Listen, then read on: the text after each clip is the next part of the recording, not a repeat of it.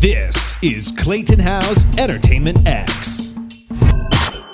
For this episode, I chat with Ann Gailey. We talk about growing up, what her parents taught her about work ethic and kindness. We talk about studying psychology at UCLA. We talk about the book she wrote called Pornology, which was turned into a feature film called A Nice Girl Like You. We talk about the story structure in television and film and so much more. This is such a wide-ranging conversation. I really enjoyed having the conversation with Ann Gailey, and I hope you enjoy listening to it. So keep on keeping on. We're back. I'm Clayton Howe, and today with me on Zoom is Ann Gailey. Ann, thank you for joining me today. Oh my God, thank you for breaking up the monotony of my week. This is awesome. This is very, very exciting. You are such an interesting human being. With everything that's happened to you, for you, in your life, it's going to be a great conversation. I don't know why, but when I talk to, and I have to correct myself on the air, when I talk to Bradley James, I said we became in each other's circles because of Scott Patterson of Gilmore Girls. Great guy, but that's not who we became in contact with. It was Aaron Zigman who wrote the score for The Notebook and countless other films. He's doing really well. That was a great conversation. Thank you for setting that up. I would almost think that you're a PR person with the way we've met, but you are not. That is just you're just like a social butterfly, so to speak, as a side hobby here. I think that's it. You know, other people, I'm definitely a maven, is what people call them. If you've read some of Malcolm Gladwell, and I'm definitely a connector. And that just naturally happens. So I have some PR skills. It's very closely related to storytelling, right? Of course. So it makes sense that every now and then people have called on me to help them with PR. I like it. There's a common theme I'm finding among top performers in entertainment and other fields. They're not just like yourself, not just good at one thing. You're really, really remarkable at a lot of things. Writing is your main hustle, career, but you're also incredibly I love that. Incredibly great at communicating and connecting. So I think that's just an interesting thing that I've noticed. There's a lot of there's a lot of remarkable qualities you have, and I noticed that among top performers. So I'm just saying it. I want to take it back to the beginning of time for you. I love that. Sorry. Yeah, it'd be great because that word communicating made me go back to the beginning of time. I grew up with a mom who didn't speak English, who was Chinese. Really?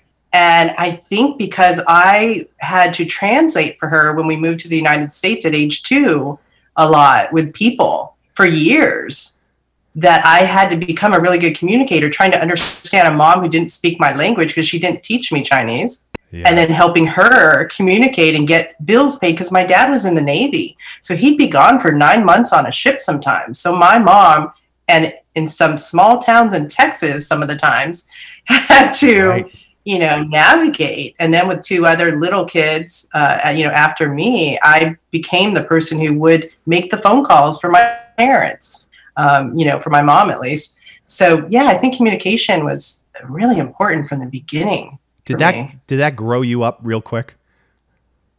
Maybe it did. I'm also the eldest, so the eldest is always the most responsible, right, amongst the siblings. Yes. We do everything. I have this memory of a flood in Texas, and I was probably about 5, and my mom and my brother and sister, and I was walking through the flood, and it was up to my thighs. It was really dangerous. Big storm. Yeah. Our car had stalled out.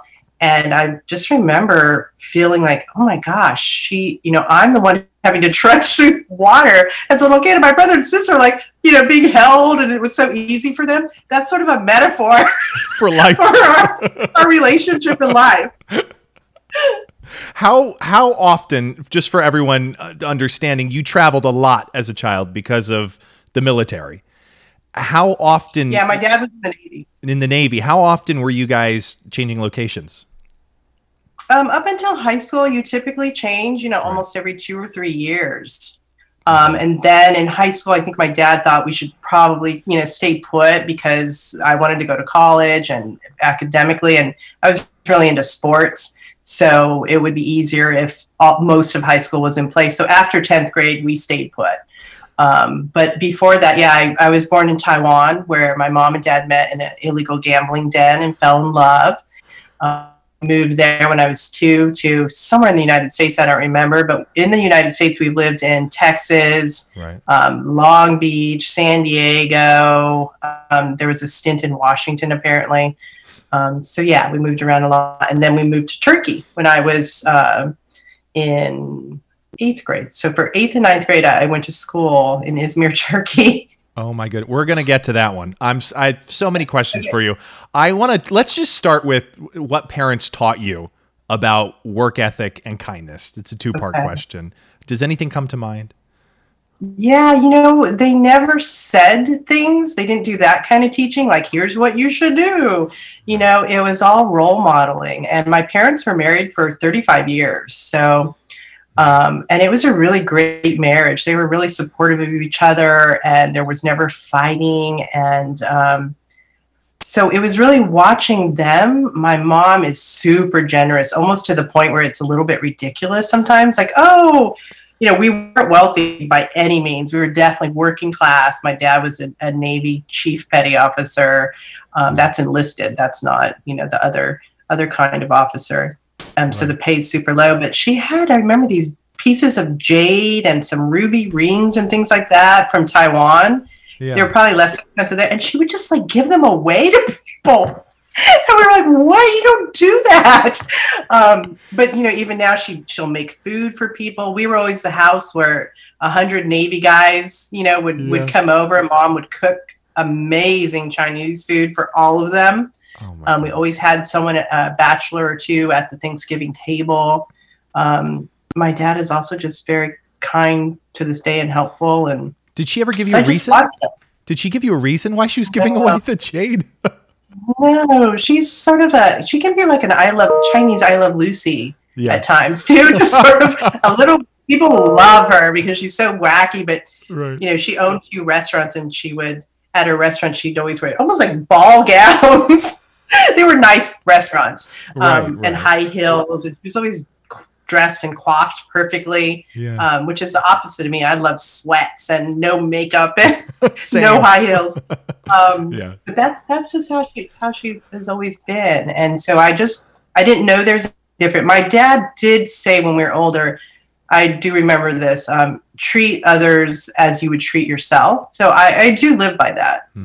Yeah. Yeah. The traveling you did has made you very worldly. And I'm curious, is there any thoughts that come to mind on the different types of cultures you would encounter between like Texas and California, or United States and Turkey? Does anything come to mind? Yeah, I've also spent extensive time in India, living in people's homes. I was part of a program in 2000 where 5 of us went over to teach other people in rural areas about the jobs in the United States and what we did. So I'm really familiar with that culture. Yeah. I would say, I think the best lesson is, everyone might have some xenophobia in them. Even me, someone who comes from another culture, from the beginning. And I remember when we were told we were going to Turkey, we kids were like, no way. We imagined riding camels and, living in a tent in the desert. Sure. Because all we knew is what we knew from movies. Right. And I was in, 7th grade when we were told we were going to go. And so when we got there, it was interesting because there was so much to love there. The food and the people are kind. There's some scary things too. If we had the book, I can't remember the name of it, Midnight something. It's about a American who's caught with drugs, and he is incarcerated in a Turkish prison. Is it Midnight Run or something like that? Yeah. Anyway, if you're caught with that book, you'd be arrested. Girls were not supposed to be wearing shorts at that time. It wasn't as westernized as it is now. Yeah. There were bombings when we arrived. 5 Americans were killed the year before we had to get there. So there was a lot of trepidation too. I knew that, and probably my little brothers and sisters didn't, but my mom and dad knew that. So it was somewhere we had to be careful because they were sort of in turmoil. We would see marches, like the Communist Party marching down the streets. When we were there was a coup d'etat.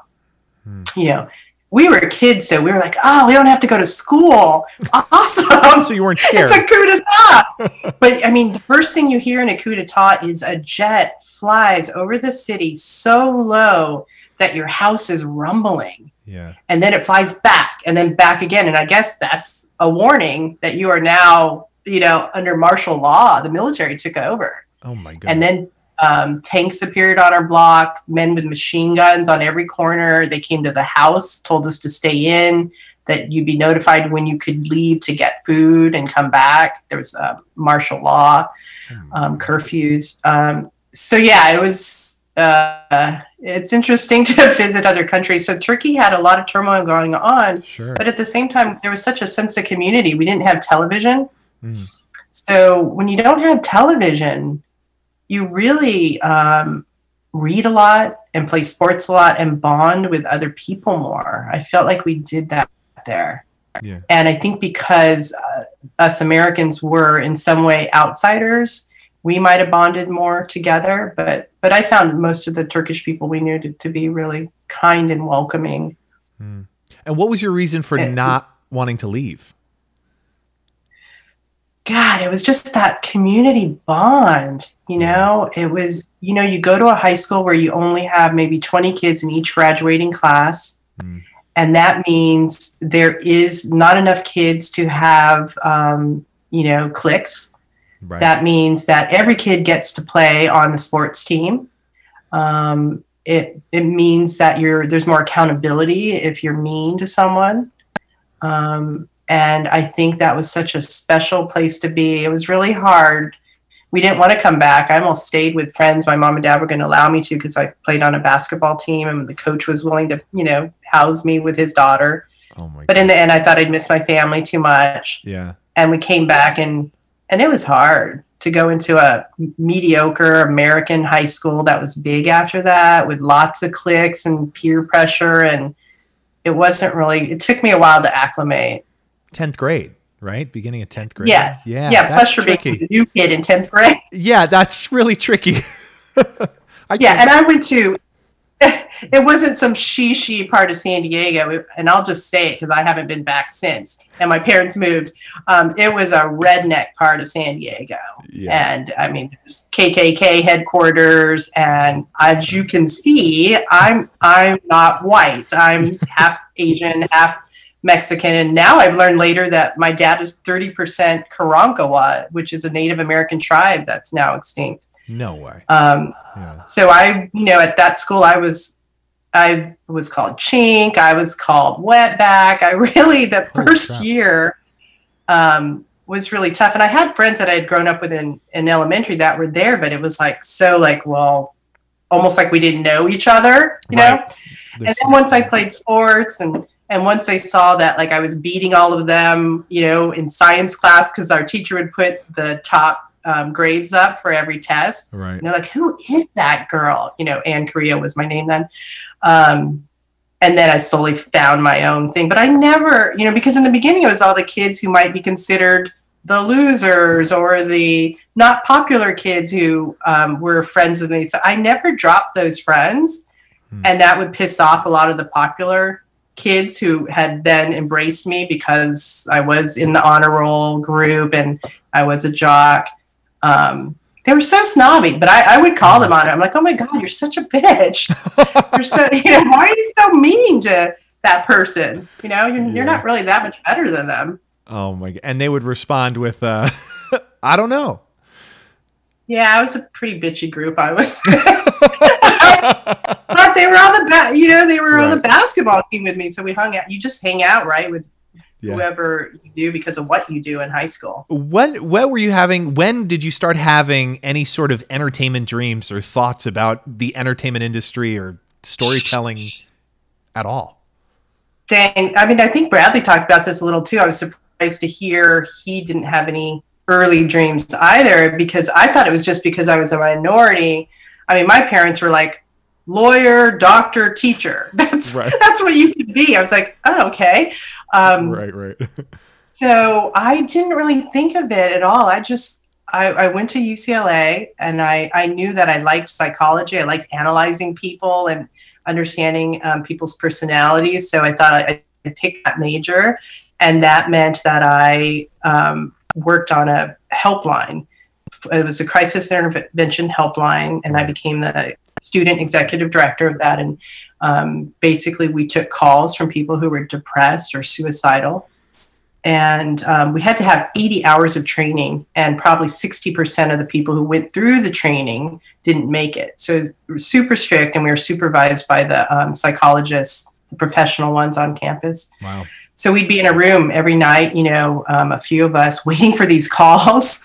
Right. And you're nervous, even though you have training, and you always have a partner with backup, and you always have on call one of the professional psychologists, so that if you're in a real serious situation, your partner can call them on the line and start to coach you through it. So I never had anyone who was acutely suicidal, although other people did. And we did even have one of our counselors ended up committing suicide during my tenure there, after I was executive director, which was so traumatic for everyone. She had already been suicidal, and I actually voted to not let her on the helpline because I just didn't think that was safe. But other people thought she was healed and this was a good place for her. And but yeah, she ended up jumping from the dorm. So it was serious stuff for us students. It was a big learning thing for me. I'm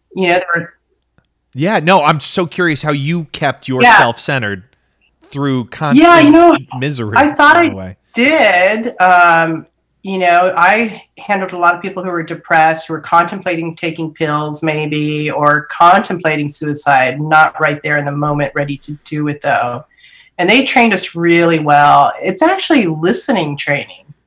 And if I went back and had to name only one thing that probably has made me successful, it would probably be that. Like, I learned how to listen to people.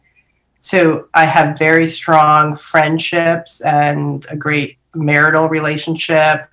And with clients, they always say that, like, God, you listen so well. So I can take, like, whether it's a ghostwriting project or editing project or something else, I can really hear what they're trying to say, even though they might not be saying it the way they want to, or it's not clear to them or to anyone else. I can pull things out from that training that we got. So yeah, that was a really great experience. We also had the occasional person, back then, porn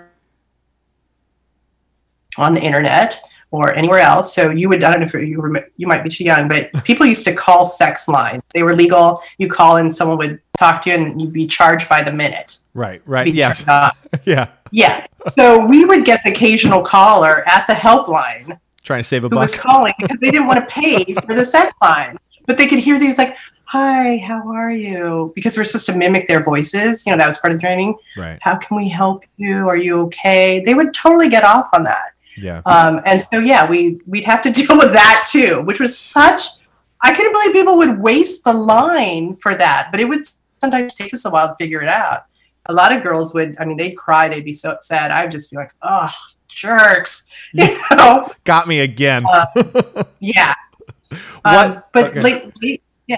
I just wanted to say later in life, I realized that I was more effective than I thought, because a few years, it was like 5 years after that in my apartment, I noticed that every time my phone rang, that my heart would go. And I finally made the connection. I was like, oh my God, this is conditioned because of Helpline, the anxiety of waiting for a call that might be from someone who might be trying to kill themselves, hang themselves, jump off a building. So I had to learn to uncondition the phone response. Can we talk about this listening training for a moment? I'm curious. Sure. Techniques, any rules, 3-point step to listening that you learned?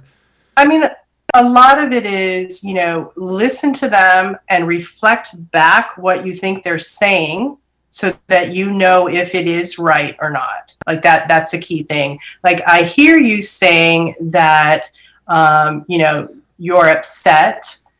You don't think that you can fix this and you want to do such and such. That's like a really important step. The other step is to practice empathy skills. And some people just may not have empathy skills. And I think a lot of people were cut just because of that. Yeah. And that is, can you psychologically put yourself in their shoes, you know?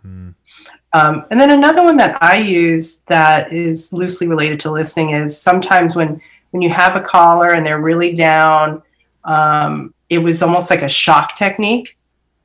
So if they, you know, were drunk or they were going to take pills or, and they're talking about it lethargically, you would shock them and tell them what really happens when they take the pills. It's not a peaceful death. You don't just take the pills and like, and you slowly drift off, you know. You're going to defecate, you're going to urinate, you might vomit and choke on it. This is how they're going to find you. It's not that.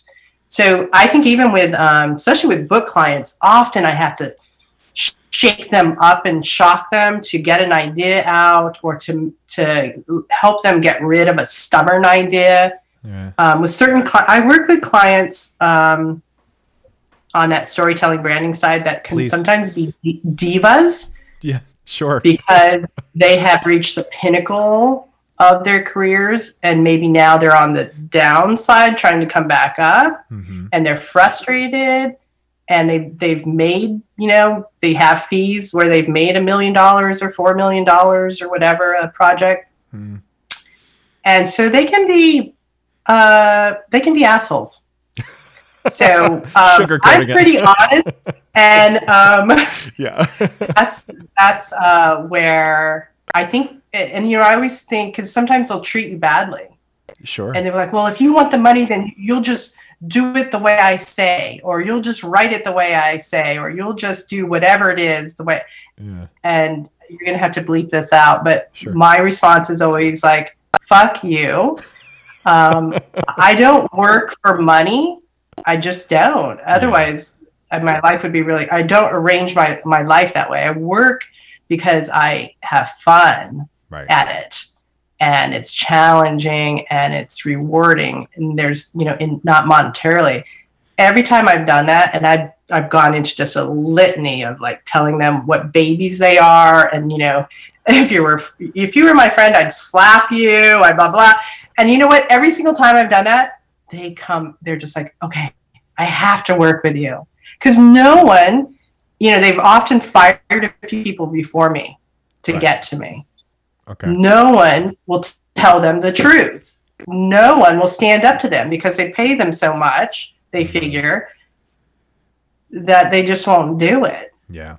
And so it's actually really good for them to work with someone who will be totally honest, you know, because then a better product comes about or a better career. Sure. Because I'm not just telling them what they want to hear, you know?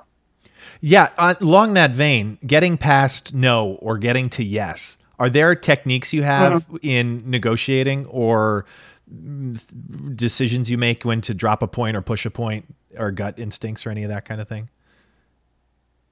You know, I wasn't so good at that for myself. So I actually went to these life coaches in LA. They did a group life coach thing with 8 women every week. It was called Get Up Girl, and it's Shannon Bindler and Margalit Ward. They'd be interesting to talk to. They coach separately now. Yeah, they would. But, you know, I found that in Hollywood, I was doing a lot of work for free. I was pitching for free and writing up synopses and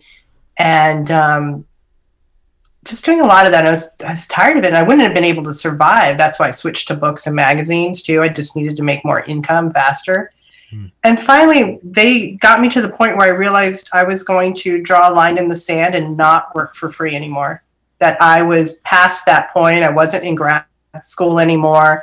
And I had the skills and the talent to do that. So I had published Pornology, my book, and Affirmative Entertainment and 19 Entertainment, which is Simon Fuller's company. He started American Idol, which started first as the British version. Right. They both wanted to option the book to make into a movie. And I said, and they wanted it for free. This is very common in Hollywood. Hey, can we get a free option? We have this. We've got 19 Entertainment, blah, blah, blah.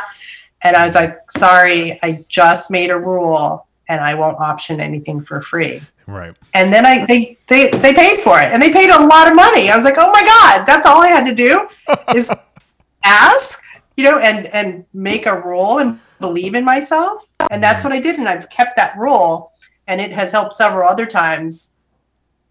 And now I can actually even use, raise the bar for the money, because you don't go backwards, right? The rule is, right. I was like, well, here's my option rate. I don't want to go under that anymore, And you don't.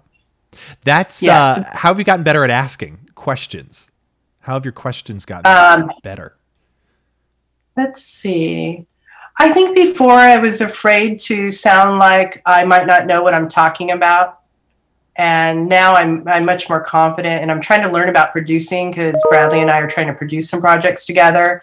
Yeah. So I will say like, hey, I really want to learn this. Can I ask you? And I find that, especially producers find that flattering and refreshing, right? Yeah. I want you to mentor me in a way, is what you're saying, right? I believe in you and what you've done.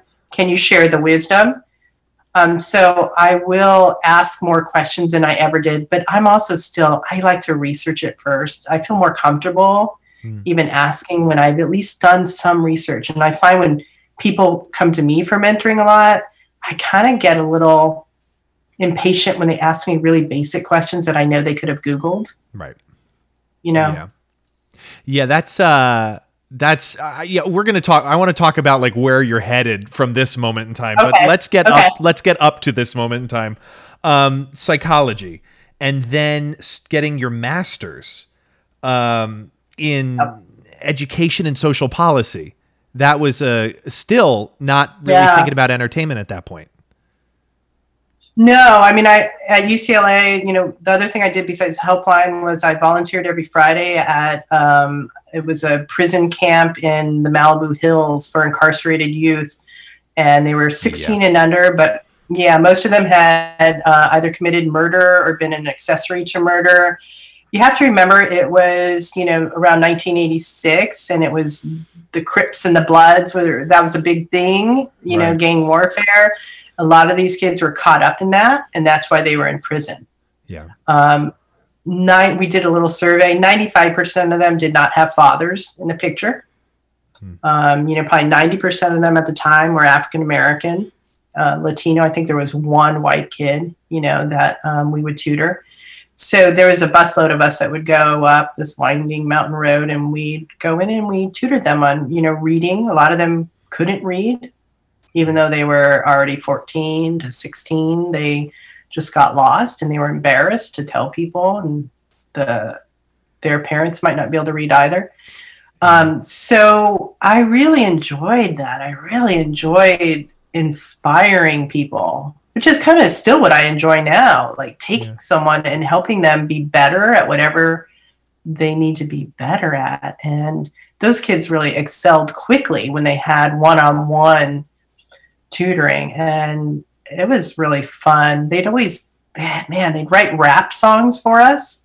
They could do it on the fly. Yeah. That's what, it was of the times, and that's what they did. And, right. And it was so cool. I really liked hanging out with those kids and seeing a difference. Yeah. What was the effects of circumstance that you saw on these kids, and what comes to mind? I remember one kid I worked with, he was African American, really sweet. We actually wrote letters to each other for a while. And his dad disappeared. His mom had many kids. And his brother was in the gang. And I can't remember the specifics. It was so long ago, but I remember it was just that, his brother was in it, so he had to be in it. It's like there was no alternative that they could see. Right. It seems easy for us, and we've seen movies where like, oh, just stand up, and no, you can't do that in some situations. That would be hard in an army barracks for adults. It would be hard I think in South Central LA, in certain cultures. They couldn't do that. They didn't have any other way out, and the schools at that time, didn't know how to deal with that and weren't great. What was this transition for you into screenwriting and wanting to go get another master's in entertainment? Why the transition? I didn't know anybody in entertainment, and I didn't even know I wasn't conscious that there were people who wrote movies and TV shows. And I was doing with those kids, and I just thought, well, I'm going to go into education. And so I applied to Harvard's grad school in education because they were the best at the time. And I was like, I'm going to be Secretary of Education of the United States. So I'm like, I'm going for it. And had some really interesting models that I created for schools. And slowly I realized, like, oh man, my ideas are way too radical for the school system. And then my boyfriend at the time was going to NYU's Tisch School of the Arts, their film program. And so every Friday I'd drive down to New York City and I'd sit in on his classes, and I'd help him and his buddies make short films. And I slowly realized, I'm like, oh my God, you can go to school for this? Right. Chinese parents and Mexican American don't tell you, like, you can go into movie making. I was like, oh God, this is so fun. And I love the education thing, but I think I want to give this a try before I dedicate myself to education. And I kind of figured the whole education psychology thing would always be helpful because I always imagined myself being a mom in later years. So I applied to the UCLA graduate film program, which is super, back then for sure, super competitive. Yeah. But I wanted to stay in LA because I'd gone to New York and Boston. I was like, oh my God, this is friggin' freezing. I cannot survive here. You're like, nope. No. And I miss ethnic food that I couldn't find there. So, but I didn't get in. They waitlisted me. And I was kind of shocked because I wrote a really good thing. And so, I was like, wow, I'm probably not going to get in. And I was like, you know what? I'm just going to write them a letter. And so I wrote a really compelling letter that told them they would not regret me coming in, and that I doubt they probably had someone that had my point of view, multicultural point of view. I've been around the world.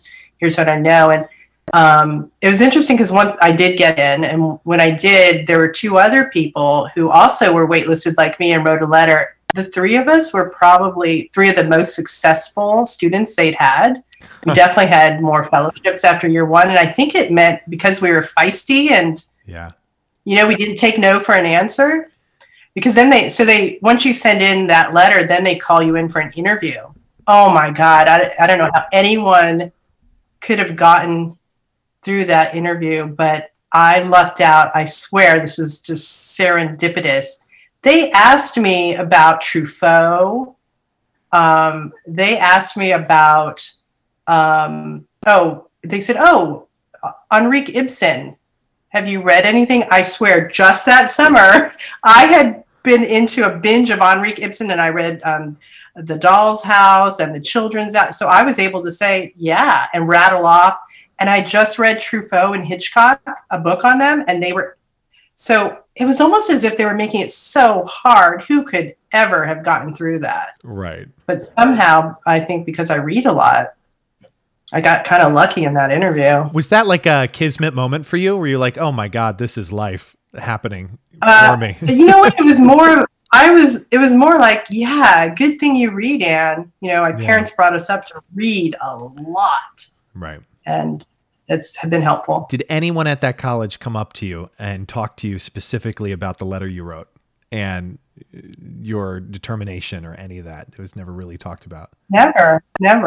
And even one of them who interviewed me ended up being the teacher. I mean, they were always supportive. They're very supportive there. But yeah, we never talked about that. What's the first thing you ever wrote? Story or anything? What's the first piece?